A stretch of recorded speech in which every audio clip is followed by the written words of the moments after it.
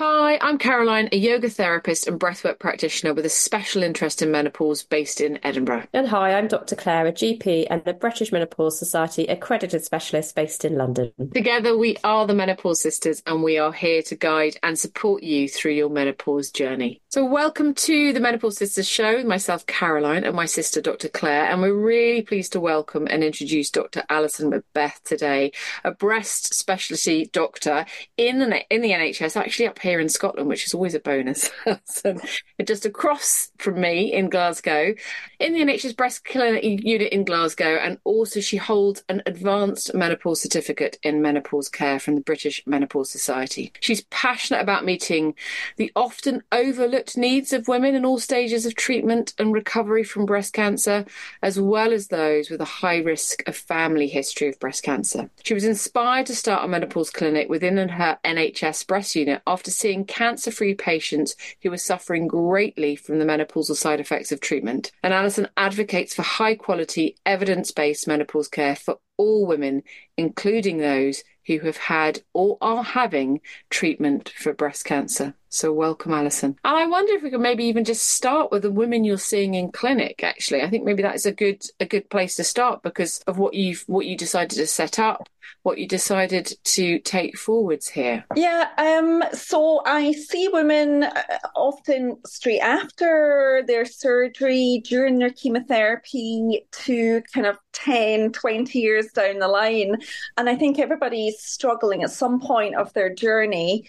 And I think I've been in the breast unit now for around about 10 years. And I think because I was the GP in the breast unit, I was getting kind of referred all the patients that were really struggling, and nobody really knew how to deal with them.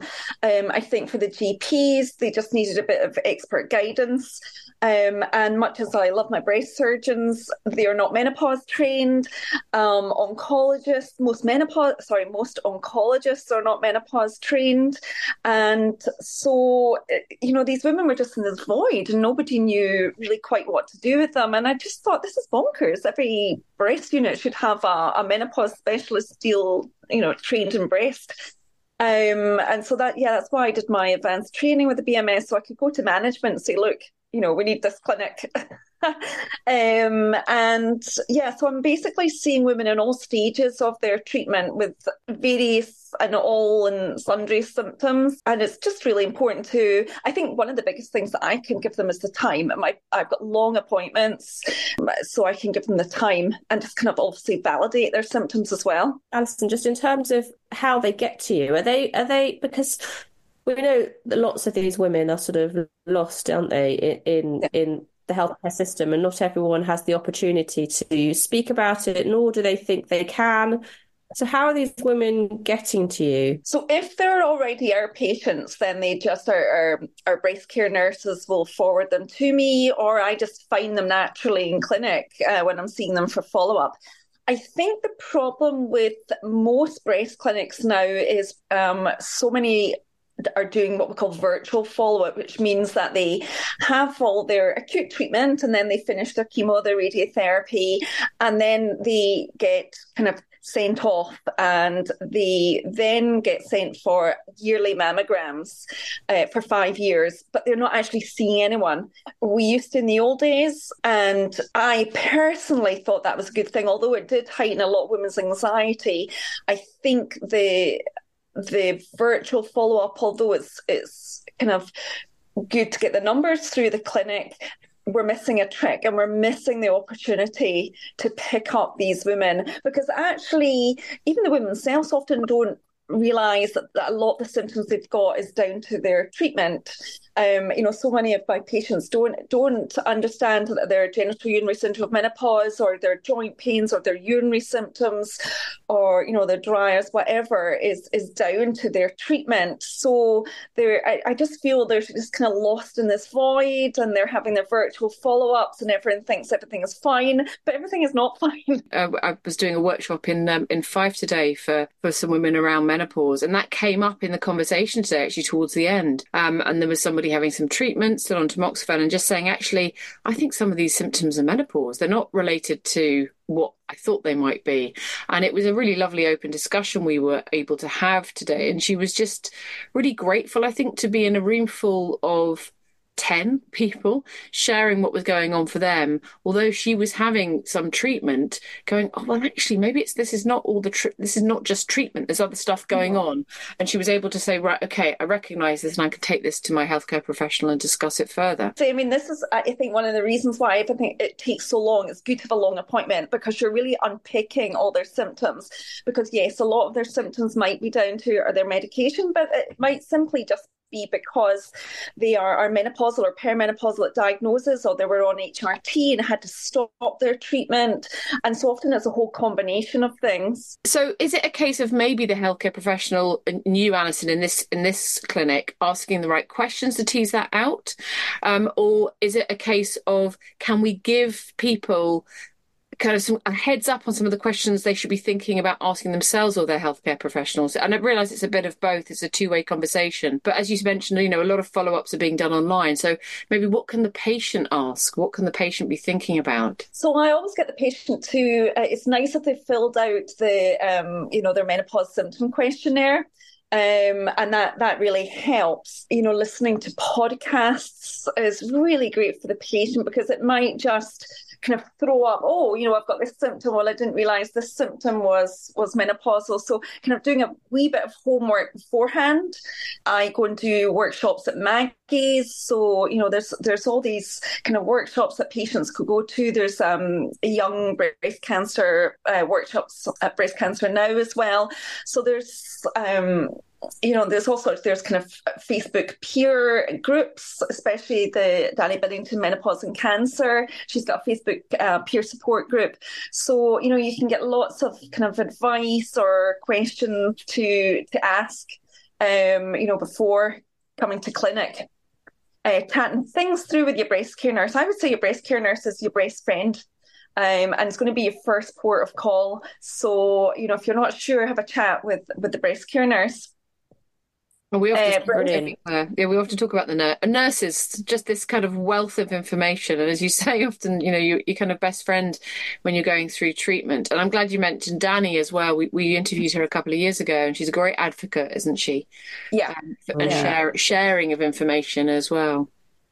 And Breast Cancer Now have got a menopause and cancer leaflet as well. So that's quite a good one to have a look at. Brilliant. And I was just thinking about, one of the things that I see a lot in clinic, and we don't have a dedicated breast menopause oncology clinic. It's just that women tend to find you, don't they, and make a beeline for you. And one of the things that we constantly hear is the GSM symptoms, so genital syndrome of the genital urinary syndrome of the menopause. And can I just get you to explain to our listeners just a bit about what that is and how serious that is? Because I think sometimes it's underplayed a lot. And I just wondered if you could go through what that is for someone that doesn't have cancer, maybe to start with, or doesn't have a history of cancer. So, in the old days, we used to call it atrophic vaginitis, and that's such a horrible term, because essentially that just means dried out old lady vagina, doesn't it? I mean, it's a horrible term. It's kind of shrinkage of all the vaginal tissues, but we know it's so much more than that. So the lack of estrogen certainly does affect the vaginal tissues. It gets dry, it gets fragile, becomes itchy, uncomfortable. Some women find it really uncomfortable to be able to have sex with their partner, or just purely impossible to have sex with their partner. They'll go buy buckets full of Canesten because they think they've got thrush because of the itching.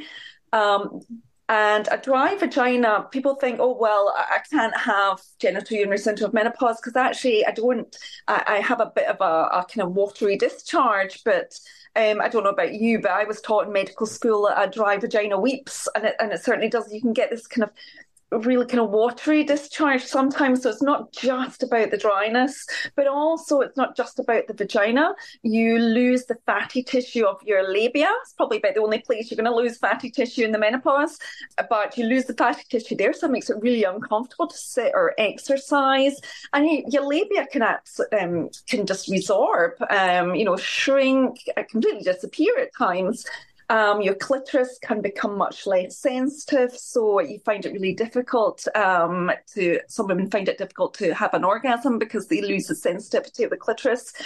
But really importantly also, it affects the urethra, which is the tube that's going from the vagina into the bladder and the neck of the bladder. So not only do you get all your vaginal and vulval symptoms, but you get that kind of all the urinary symptoms. So the kind of the urgency, the key in the door moment when you get to your front door and you think, oh my God, I can't get to the loo in time. And sometimes you just don't make it.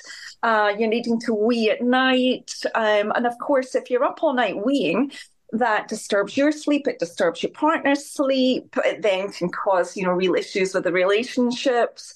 And then, of course, you can't get back to sleep. And then you got all the insomnia and all the kind of spiraling of all these symptoms can cause incontinence. So it causes, so many problems. It's not just a dry vagina. It's the quality of life, isn't it? What you're describing, it completely ruins the quality of someone's life. And I think it's so underestimated, just the impact that it can have. And it always saddens me in a way because there are brilliant treatments that are available, aren't there? And I wonder if you could just talk us through some. We've spoken briefly about these in the past, but they are really safe, effective treatments, aren't they? What are they? Well, I think it's important to go right back to basics and say, look, the vagina before the menopause is, it's a acidic environment. And then after the menopause, the pH level can increase. So what you're wanting to do is you're not wanting to be using harsh soaps. You don't want to be using bubble baths or bath bombs. Bath bombs and vaginas absolutely do not mix. Things with glitter in them, that should not mix. So you want to be either washing purely with soap because the vagina is like a self-cleaning oven, although the vulva isn't. And of course, if you're having kind of bleeding or, urinary symptoms or some urinary incontinence, you might want to use something like an emollient to wash with, such as hydromol. So they're kind of like your basic things. And then you go on to your vaginal moisturizers, and really important to use a kind of pH balanced moisturizer, something like Yes. And for sex, it's lubricant. Never mixes up moisturizers and lubricants. So lubricants for sex, moisturizer is exactly what it says in the tin. So your Yes moisturizer, Yes lube or Sutil lube for sex. But then you move into your hormonal treatments. And even for women that don't have breast cancer, you still, if you go into the labeling of vaginal estrogen, it still says this product will give you heart disease, stroke, breast cancer, blood clots. I mean, it's ridiculous. I really wish we could do something about the package inserts. But essentially, vaginal estrogen does not give you breast cancer. And if you've had breast cancer, it's still perfectly safe to use. Virtually all women can use vaginal estrogen, and the only caveat is some people get a wee bit worried if you're on aromatase inhibitors and using vaginal estrogen, or if you, again, some other people are worried if you've had like a endometrial cancer and using vaginal estrogen. But actually, the evidence still isn't strong that you can't use vaginal estrogen. So if you haven't had breast cancer, vaginal estrogen is perfectly safe. And then there's various different types. You can use something called Vagifem or Vagirux, which is a tiny wee tablet, 10 micrograms of estradiol, and you would use that 2 to 3 times a week, ultra low dose. In the old days, we used to use much higher doses, but now we use the 10 micrograms. I personally love the estriol products, and there's basically kind of 2 types of vaginal estrogen. There's your estradiol, and then there's estriol, which is even kind of lower dose. And I use that, I call it my waxy bullet of goodness, which is Invagis. And that is the lowest dose. I just butt in there. I don't think I'm ever going to forget that phrase when I first heard you say that, Alison, because it absolutely is.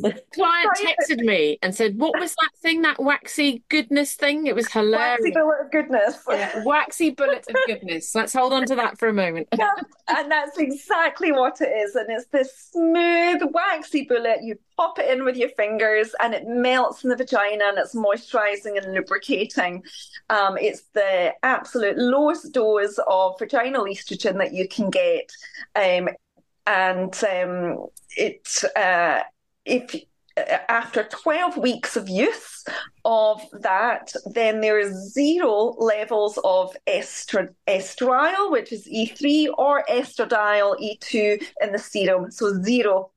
And so I love that. And so I use it for all my breast patients as well, even though it's on aromatase inhibitors because it's so low dose. You can get Blissful Gel, which is slightly higher dose. That's a kind of watery gel. So great for women that are really dry down there. It's quite moisturizing and you can put it on your labia as well. And then stepping up a dose, you've got Avestin cream. And again, you can pop that on your labia and inside your vagina. Now, what I usually say, I don't know about other specialists, but actually, I personally think sticking a hard plastic tube up your vagina is maybe not the most comfortable thing. It might be fine if you're not terribly bothered with symptoms, but especially for our breast cancer patients, they're really, really dry and sore down there. So I personally don't use anything with hard plastic applicators. And with the treatments like the gel or the cream that do have an applicator, I say, look, don't bother with that, chuck it away, just put the product on your finger and gently insert it with your finger, and that's much better. And then you can get these lovely e-strings as well, which is estriol. Now, unfortunately, there's a shortage of those and we're having great difficulty getting them into the UK at the moment, but they're fabulous as well. Great for kind of older women that don't have the dexterity in their fingers as well. So just going back to what you said, I wanted to pick up on the fact that the dose of estrogen that you're using with vaginal estrogen is A, very low, and B, not absorbed into the bloodstream like many people are concerned about this. Yeah. Just touching on that again, you mentioned that there. So when we're using vaginal estrogen, this is not hormone replacement therapy. And this is not absorbed into the bloodstream like hormone replacement therapy is. Just focusing on that for a moment. So if you were to use the Vagifem, which is the 10 microgram estradiol pessary, a year's worth of that is the equivalent of 1 milligram tablet of oral HRT. Now, I personally love the estradiol products, and in that, the estradiol is about 8 times stronger than the estriol products, the products that I use. So again, you're probably looking at, you would need to use Invagis for 8 years to be the equivalent of 1 milligram tablet of oral estrogen. So it's trying to get it all into perspective and say, look, guys, please can we get this into perspective? 8 years worth of this treatment is worth 1 tablet, and still people get really concerned about giving women vaginal estrogen. I frequently get sent letters from GPs saying this woman had breast cancer 40 years ago. She's had loads of urine infections. She's been in hospital with sepsis. Can I give her some vaginal estrogen? And it just really saddens me. It really saddens me to get those letters and, writing back to them all saying, please give this poor woman vaginal estrogen and don't stop it, because that's the other thing. Don't stop and start. Oncologists have an awful habit of telling patients, yes, you can try some vaginal estrogen, but only for that short time, and then you need to stop it. Of course, as soon as you stop, all the symptoms come back. So don't stop and start, because initially, if you're using these products and if your vagina is really dry and fragile, Your tissues can be really friable. So when you first use it, your levels can slightly go up in the blood, but they come right back down again. They're usually right back down by 3 weeks, but, at the very max 12 weeks, but usually right back to pretty much zero at 3 weeks. But if you stop and start, what's going to happen is your symptoms are going to come back. So your levels are going up and down and up and down and up and down. That's not what we want. So start it and keep going with it. Doing your pelvic floor exercises to get the blood flow into the vagina is really important as well. And I always say a women's health physio is worth their weight in gold. So, asking your GP if you've got, especially the kind of the urinary incontinence, or just getting assessed by a women's health physio is really important. There's a great book that actually I recommend, The Pelvic Floor Bible by Jane Simpson, and it's a quite a quick and easy read, and it's a really helpful, I think, resource, isn't it? Yeah, she's amazing, and actually she did a great podcast with Danny as well. And I think it's that understanding that the vagina. You mentioned, Alison, a little bit earlier about the pH of the vagina. There's a kind of microbiome there, isn't it? It's very, the gut microbiome is talked about so much with its own little thing, and actually the vagina has its own microbiome. So it's trying to find this kind of balance there to allow your body to feel okay. I mean, like even this morning we were talking about itchy vaginas. I'm really open about taking vaginal estrogen, and if anyone took it away from me, I'd probably kill them, because it actually, it takes away that feeling of needing to go to the loo. It takes that away that feeling of perhaps feeling as if I've got cystitis or thrush.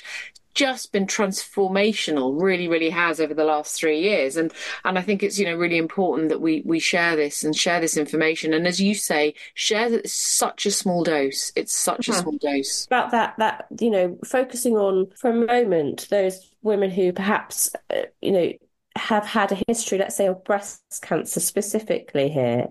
We know that some of those treatments that women have had, such as the tamoxifen or the letrozole, so your different treatments, can really impact your vaginal health, can't they? Yeah, and actually what really upsets me is the fact that a lot of the guidelines are purely just focusing on your risk of breast cancer recurrence and not looking at the other side, not looking at the risk of actually not using vaginal estrogen. So it's about quality of life. It's about being able to have a relationship with your partner, being able to exercise, but also the risks of recurrent urine infections and then urosepsis. If you are admitted to hospital with urosepsis, you have an 18% risk of mortality in that admission with urosepsis. And also the issues with the antibiotics, not only the resistance issues, but also your acute kidney injury issues with antibiotics as well. And we're trying to update our Scottish guidelines. And I just kept banging on about, look, this cannot just be about looking at the breast risk. We've got to look at the risk of not using this as well.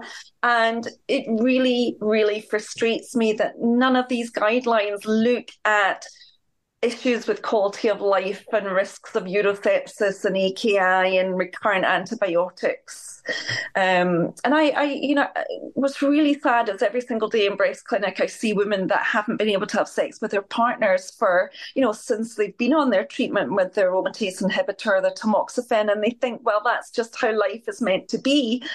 And it's not, and it should never be, and we need to just take into account the quality of life and the impact that our medications are having on relationships, divorce rate. Again, every day in breast clinic, I'm seeing women whose relationships have split up because they haven't been able to be intimate. And I think that so many of the specialists in the breast unit, I understand that they are so focused on breast cancer recurrence, but they're just, I think, often lacking the bigger picture about these women we've cured them of their cancer, they need to live again and have a quality of life and not be told just go away and stop, be happy you're alive and stop bothering us with your symptoms. And actually treatment is excellent, isn't it, in breast cancer? Success rates are fantastic. So there's that element as well that isn't often talked about, actually. And I think that's really important just to point out, is actually treatment is excellent. Yep. And this is something else that we need to share and kind of champion breast cancer treatment. But as you say, Alison, is just say actually it's about quality of life, and it's about maintaining a healthy relationship as well. Yeah, I mean, so we know that 90% of women survive their breast cancer, and actually 95% survival rates with early stage, early grade breast cancer. So its survival rates are significantly improving, and I think partly down to our treatments, but are these really aggressive treatments that we're using to keep women alive and stopping their breast cancer coming back is causing carnage to the rest of them. And, I constantly say, look, these women are not just a set of boobs, and we have got to think about the bigger picture and think holistically and think what impact we are causing to these women. And rightly, at the time of diagnosis, they're purely focused on survival, which is completely understandable. But usually about a year down the line, they're like, you know what, I need my quality of life back.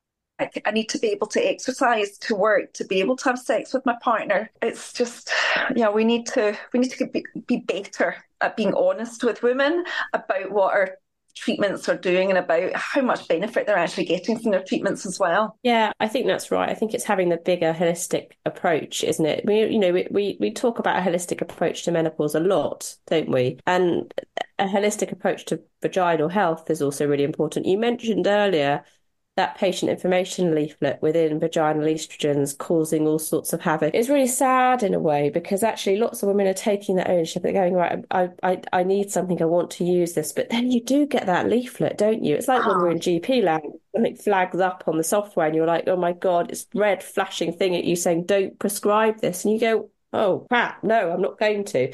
I think that's the fear, and the guidance, like you were saying, needs to change. And I know that that's a big ask, but actually what we're saying here is that many of these treatments we're talking about, specifically vaginal estrogen, is really effective and really safe. Of course, you're going to need to discuss it with your doctor. We're not saying that. And you may even require an examination, but it's really important to not, I guess, dismiss it as oh, I've had a history of cancer, I can't use it. Would you say that's fair? Yeah, but I still think that so many healthcare professionals, specifically, I think the breast surgeons still are a bit cautious about women using it if they are not thinking about the impact that our treatments are causing. So, that can be really difficult when, I see women who said, oh, my surgeon told me I can't use this. And I just think, oh, my goodness, of course you can. But then, of course, it's so difficult then because the woman just doesn't know who to believe, or, they've taken that step to get the vaginal estrogen. You've kind of almost talk them into it sometimes because they've had their recurrent urine infections, and then you say, please don't read that leaflet, and of course they read the leaflet, and then of course then they stop taking it. It's that joined up thinking, Alison, though, isn't it? It's just as you say, it's getting everybody up to date and clued up on menopause treatment. Unfortunately, it can't be just left to you. It can't just be left to the GPs. It's making sure all specialists understand, because actually then there's a complete holistic approach, just as we're talking about. It's everybody is clued up and understanding the data, understanding the research, understanding the evidence, and what is actually possible for each individual woman. And I actually think that's where GPs are fabulous, because they can see the bigger picture, and they're so used to treating the women holistically. So, they're not purely just focused on the one tiny thing, and they can see all the risks and the benefits and the holistic reason. So, yes, most GPs are amazing at being able to see the bigger picture and treating women with vaginal estrogen. And so, Alison, just thinking about if there's a few things that we can advise women who particularly have had a history of cancer, and I guess I'm focusing mostly on breast cancer patients here, but we know there are lots of other gynae cancers as well. Focusing for a moment just on breast cancer and thinking about how we can empower women to get the support they need. Are there a few tips before we finish about what they could know, what they can do to help themselves, where they can go for support? So basically, any woman who has had a breast cancer is and is not on any treatment, so previously had a breast cancer, can safely use vaginal estrogen. If a woman is on tamoxifen, she can safely use vaginal estrogen. The only caveat for some specialists, they worry about the aromatase inhibitor and vaginal estrogen. And the reason for that is because the whole point of the aromatase inhibitor is to plummet your estrogen to absolutely negligible levels, so 100-year-old lady levels. That's how I describe it to my patients. That's thought to be a good thing with regards to breast cancer recurrence, but actually it's really not a good thing for the rest of you, especially not your vagina. Now, in my practice, in my clinic, I will use the ultra-low dose estriol, so the Invagis, the Blissol, the Uvestin, even in women with on aromatase inhibitors, because we know the absorption is zero. And the other thing you can try is something called prasterone, which is a DHEA pessary, and it converts to estrogen and testosterone in the vagina, but the aromatase inhibitor stops it converting to estrogen. So that, again, when you look at blood levels, there's zero estrogen in the blood in the blood from these, and it really is great for helping with sexual functioning. Looking at resources, I work with Health and Menopause, and we have a menopause after cancer resource on our website. And it lists, what you can take and go through all the vaginal estrogen. Danny, again, going back to Danny, because her podcasts are fabulous, but she did a great one recently with Sarah Glynn, talking all about the use of vaginal estrogen in breast cancer patients and non-breast cancer patients as well. So that's a really great podcast to look at. BSSM guidelines are great, so British Society of Sexual Medicine. And I also refer my patients to the ACOG guidelines, which is the American it's a mouthful, Obstetrician and Gynecology group. Consensus Statement 2021, so the ACOG 2021 guidance, and that goes through about using vaginal estrogen in breast cancer patients and non-breast cancer as well. So that's a really good document. So they're great resources. Fabulous. Thank you, Alison, so much for taking time out tonight to talk to us and to debunk some myths, I think, that needed to be debunked about the safety of vaginal estrogen. I think we're moving the right way, but we've still got some way to go. So thank you so much for taking the time. And of course, we'll link all of those resources that Alison's just said, and we'll link Alison, who works also at the Health and Menopause group as well, so you can have access to the leaflets that she mentioned as well. But thank you. Oh, thanks so much for having me.